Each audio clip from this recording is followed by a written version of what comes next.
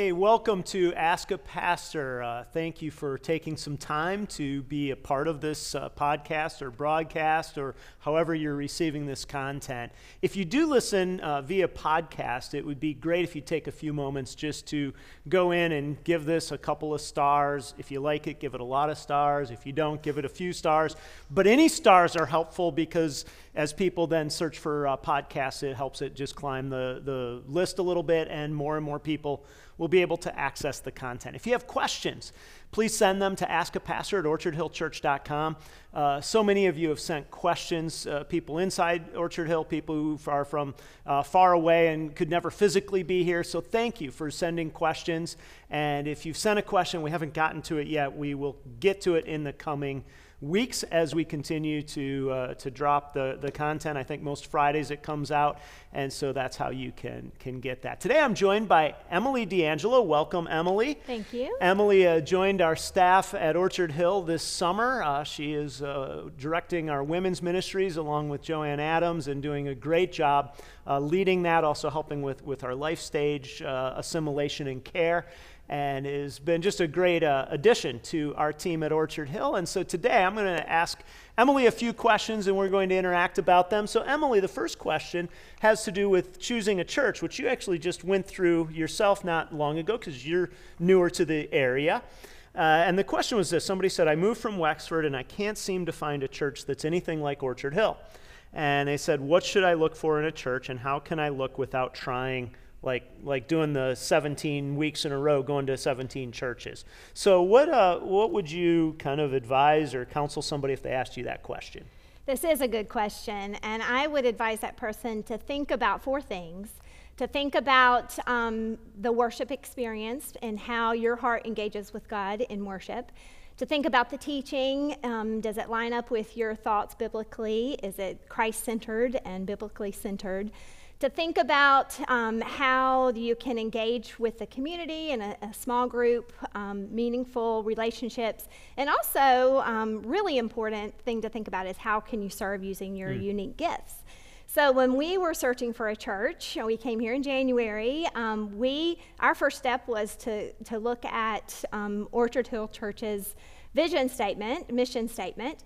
And we were very interested in the fact that Orchard Hill seeks to be culturally, help me out with the relevant, doctrinally pure, and a contemporary biblical community. And the cultural relevance was really important to our teenager, but the biblical pureness was really important to my husband and me. And we learned in the process that we wanted to ask everybody in the family to weigh in on this decision, because we were not just choosing a church, but really thinking about a community where we could get engaged and use our gifts.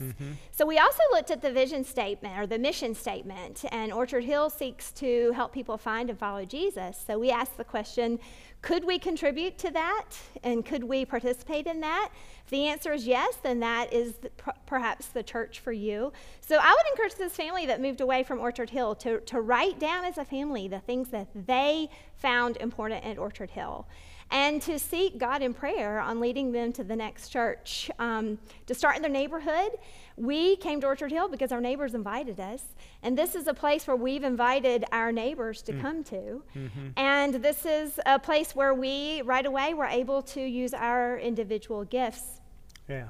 So that's very helpful. What do you think are some of the mistakes people make when they start to look for a church? So like, where do they make a choice and then say, oh, maybe we shouldn't have chosen that? What do you see there? I think a primary mistake is thinking about church as you would think about going through maybe a fast food restaurant line, drive-through line, and something to consume. And so, because inevitably the worship service or the pastor's teaching might let you down at some point, so then you're going to go somewhere else. I would think instead to think more importantly about like I said, the biblical teaching as a whole and the community of people. I think we need to remind ourselves again and again that church is not a building, it's a group of people, God's people, coming together to worship God and to know who He is and what He's done in the person of Jesus for us. And if the church community that you visit is that place where you can grow and nurture your children spiritually, then that is a God-honoring place to be. Mm-hmm. Yeah, thanks. Yeah, as I've watched people choose churches, I would say there's two things that people kind of can get off on. Not that there aren't more, but one is they don't consider the doctrine enough. And what I mean is they go and they say, well, it's a Christian church, it believes basic doctrine. And so then they establish themselves in that church, and then years later they say, wow, I didn't know that was part of it. And then all of a sudden it's hard to leave relationally, and probably not right necessarily even to leave at that point, but it's impacted your family at a doctrinal level in a way that you didn't even anticipate. And then the other thing that I would say is sometimes people judge it all on what I'd call kind of the externals, meaning, do we like the buildings, the music good, does the pastor make us laugh, those kinds of things, which are all good, but I think you said it well, really church is a group of people coming together, and so it is ultimately about who am I going to engage in life with. And sometimes what happens is people don't actually think that piece through, and some of that isn't just about, oh, am I going to have people who are like me and I like being around, but it's much bigger than that, saying, who am I going to be formed by? And so looking and saying, how do I put myself in a place where not just the official ministry, but the people who make this up are the kinds of people that I want to become. I was actually in my small group this morning with a group of guys that I've met with for a while, and we're talking about one issue in parenting, and I heard myself say, there's an older couple that I had sat with years ago in this church who had helped me in my parenting with something very specific that they didn't even hardly realize, but it was because I was in community with them. And not like every week, every day, but just knowing them, sitting down, talking to them, and all of a sudden they said something that stuck in my mind that has had a lasting impact on my parenting. And I think those are the things that sometimes we don't value enough or consider enough, how much those things will shape us. But it takes kind of the intentionality of saying, what are the people like who are here? And then how do I put myself in a place where I have those moments with people? So any other thoughts on that I think subject? Also really thinking about not what can I get from church, but what can I give to this community, as far as being intentional in relationships and the give and take of that, and living life together and caring for one another and serving, using our gifts. Yeah. We've been blessed to be a part of churches in the past. We raised a musical family, and they were able to use their musical gifts in church, and what a blessing that was for us, because it grew them up to know that they can serve now, even as young children, and now as young adults, they're able to, that's part of their church experience. Well, you said it earlier, when you approach it as a consumer, it's a whole different thing. And that's a easy place to be, to say, I go to church to get my spiritual stuff fed to me, rather than I participate, I'm part of something. And those two things are radically different. Somebody else writes, I have 3 children, 2 adult children, one is in his teens. My kids are mixed in their views of church and faith. What do you think is the most important thing in keeping faith as an option in my kids' lives? So it sounds like somebody's saying, in essence, I have kids. My kids aren't probably as engaged as I am or want them to be in church and personal faith. So how do you go about, and it's probably two-phased here. Adult children, how do I try to help them stay engaged when obviously I don't have any real power to say, hey, you're coming with me, and then how do I help younger children kind of engage or stay engaged as they go? What's your thoughts on that? I think that the most important thing we can do as parents for our children is pray for them, because ultimately God's responsible for their salvation and for drawing them to Him. And we have an amazing opportunity as parents to nurture our kids by just showing them what faith looks like in our home and even beyond our home. I think that with our own kids personally, that we get to stay engaged with them as they have left the home by, in simple ways of nurturing their faith, by I think about calling our son in Colorado and praying for him before he starts his new job or before he goes in for hand surgery. It means, engaging with my daughter, my adult daughter who lives far away, and asking her to do a study that I'm engaged with, so that when we talk on the phone, we talk about what God's teaching us about his character and what he's done for us in Christ. In our home, it's almost easier because we have that day-to-day interactions with our kids. Currently, my husband is teaching our youngest little boy about reading just a psalm a day, and he models it for him, but he also sits down with him and does it with him, writing down maybe their anxious thoughts and their prayers, and writing down what they're thankful for, just making it a practice in our home so that when he launches someday, he has that habit that he's formed. Honestly, I think it's harder, more of a challenge for those kids who have walked away from our faith.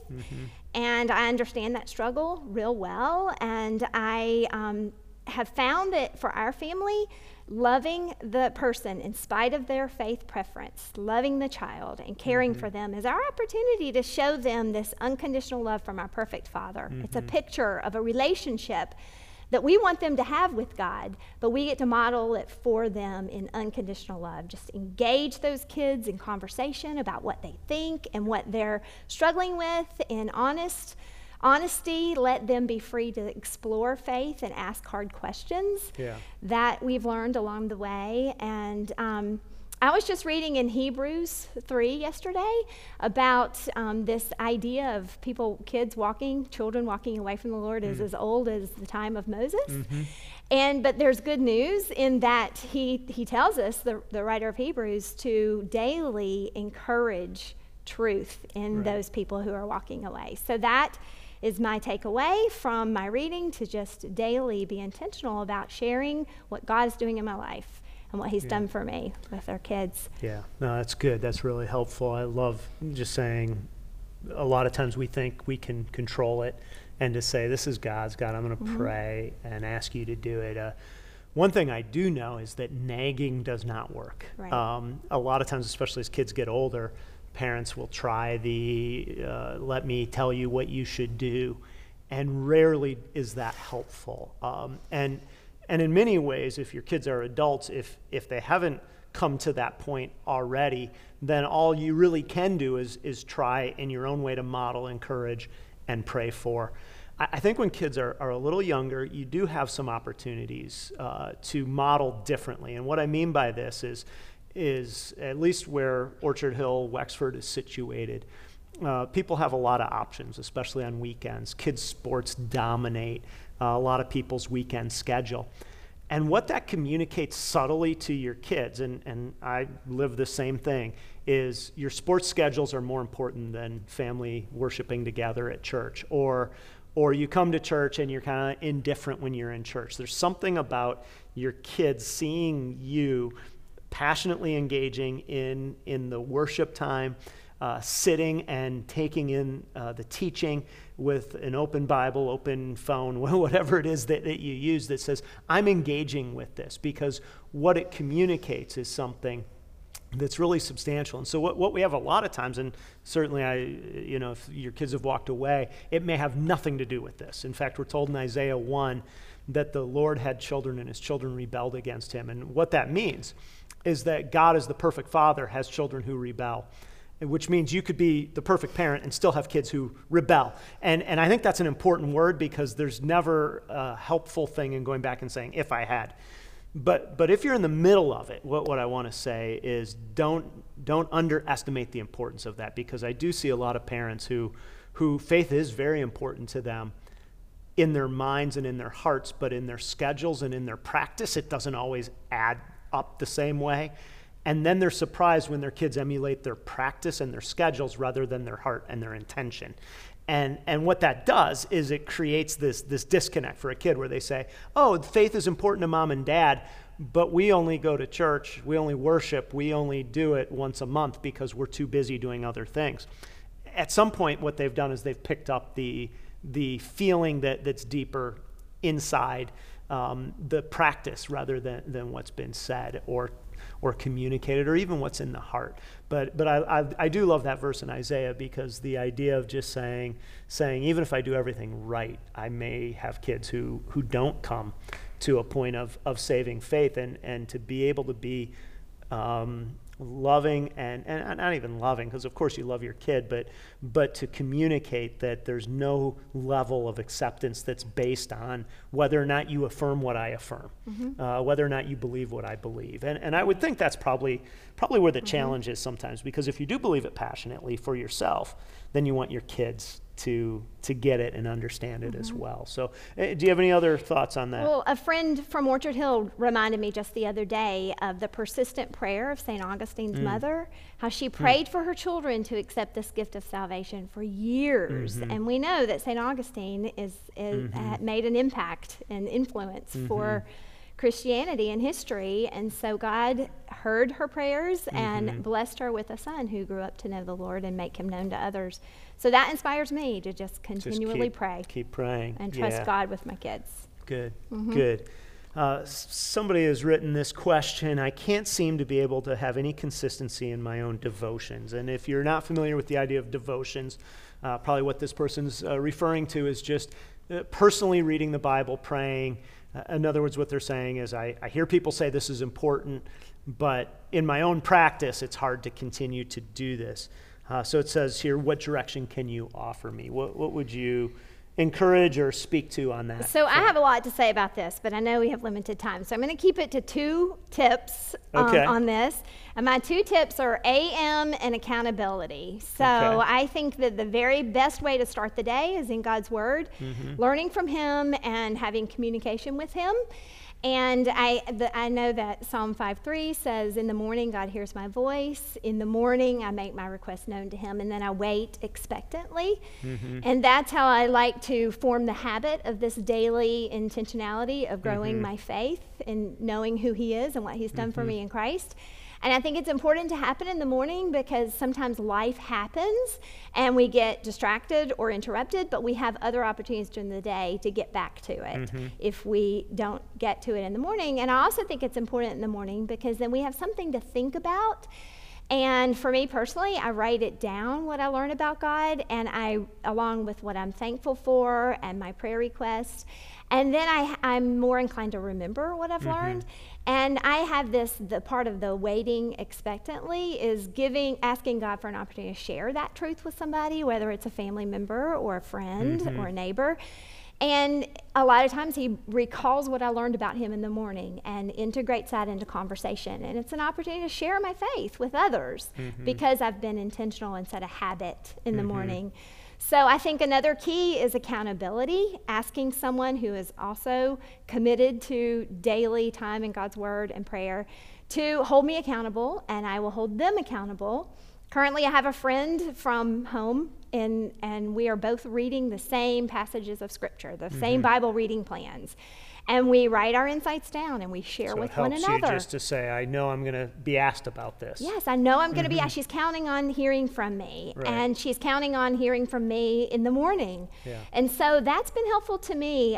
Years ago when our kids were little, we didn't have the privilege of mom and dad being home at breakfast. And so the way we managed that was I knew at dinner time Dad was going to ask the kids and me what we learned about God from our reading that day. Right. So that held me accountable in the morning to spend time in God's Word and praying with the kids. So I would encourage the reader to find someone who is as committed to this consistency and ask them to partner up in accountability to learn from one another. It's amazing then what the blessings of giving and receiving what we've learned about God and what He's done for us. Okay. You know, it's interesting because I think what happens is we find a rhythm and then we say, this works. But everyone really has to find their own rhythm. And what I mean by that is for some people, morning may not work best. And you can read the Psalms and actually say, well, in the evening, he sought the Lord. And so maybe that's a better practice. And the truth is it can be different for different people. What seems significant to me is that you have the right perspective on it. And what I mean by that is so often it seems that what happens is it becomes another have to for a lot of people. And that isn't altogether bad, because somehow when it's spiritually a have to, we're like, oh, that's bad. If I don't want to, then I shouldn't. But we have all kinds of have tos in our lives, and we're okay with it. A lot of people will commit to a certain workout schedule. Well, you don't feel like working out every time you get up in the morning and say, oh, I can't wait to work out. Some days you do, and other days you say, well, maybe I'll do it. But if you don't put it on your schedule, if you don't create a rhythm for it, then it doesn't happen. And to me, I think what is substantial is that you say, this is a rhythm I want in my life because I realize what benefits come to me, just like I would with exercise.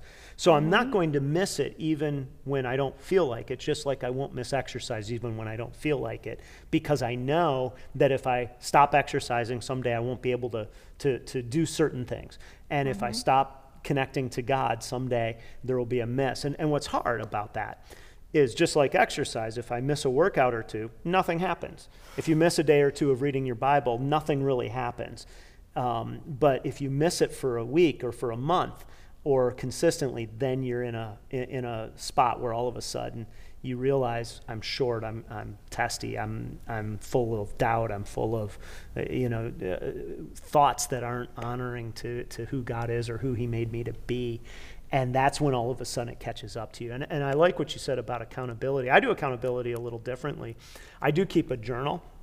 And one of the things that I do is anytime that I don't spend time at enough of a level where I have something to write down, I just write in my journal, today I did not take time to pray or to read my Bible. And what's funny about that is I tell myself I can write that down as many times as I want, like it's an okay thing to write down. But how many times I'm ready to write that down and I'm like, oh, you know what? I'm going to spend some time praying or reading my Bible until I have even just a sentence or two to write down that says, here's a thought that God kind of unveiled to me as I was thinking that through here today. And I've found that to be very helpful without even another person. It's just like because you look at your journal and you see that written down a few times in a row and you start going, maybe it would be good today if I create some time. And then the one other thing I've found helpful personally, I like how you do the morning. I'm really good at scheduling my life and keeping a commitment once I've made it, an appointment. Not that that's a skill, that's just showing up. But what I do is I actually schedule time to make sure I have some space with God. Because once I do it, then I think, well, I'm not going to not keep a commitment, just like I wouldn't miss a breakfast with a friend once I wrote it down. And so if I write it into my schedule, that actually, again, helps me. Whereas if I don't write it in, what I end up doing is I end up running about my day, and then you get to the end of the day and I start writing down, I did not have time today, or I did not take time today. And so that I've found helpful. But it all really does come back to that want to saying this is of enough value that this has to get into my world. The one thing I've seen people do too when they get excited about this sometimes is they'll overshoot. And what I mean by that is they'll say, okay, I should spend time with the Lord, and all of a sudden it'll be, I need to get up at 5 a.m. and spend an hour, rather than starting something that's small and sustainable, and they can do. And probably, again, similar to exercise. If somebody gets out of the exercise habit and they're like, I'm doing 6 days a week, an hour and a half a day, all of a sudden there's no, it's hard to keep that up. But if they get back by saying, I'm going to do 10, 15 minutes, and then I'm going to build, then you can build back to where you want to be. So yeah, it's an interesting topic. I think we need to leave it there. We're out of time. Thank you for taking a few minutes with us today on Ask a Pastor. If you have questions, you can send them to askapastor@orchardhillchurch.com, and we'd be happy to interact with them in the future. Emily, thank you for taking some time and being part of this today. Thank you for inviting me.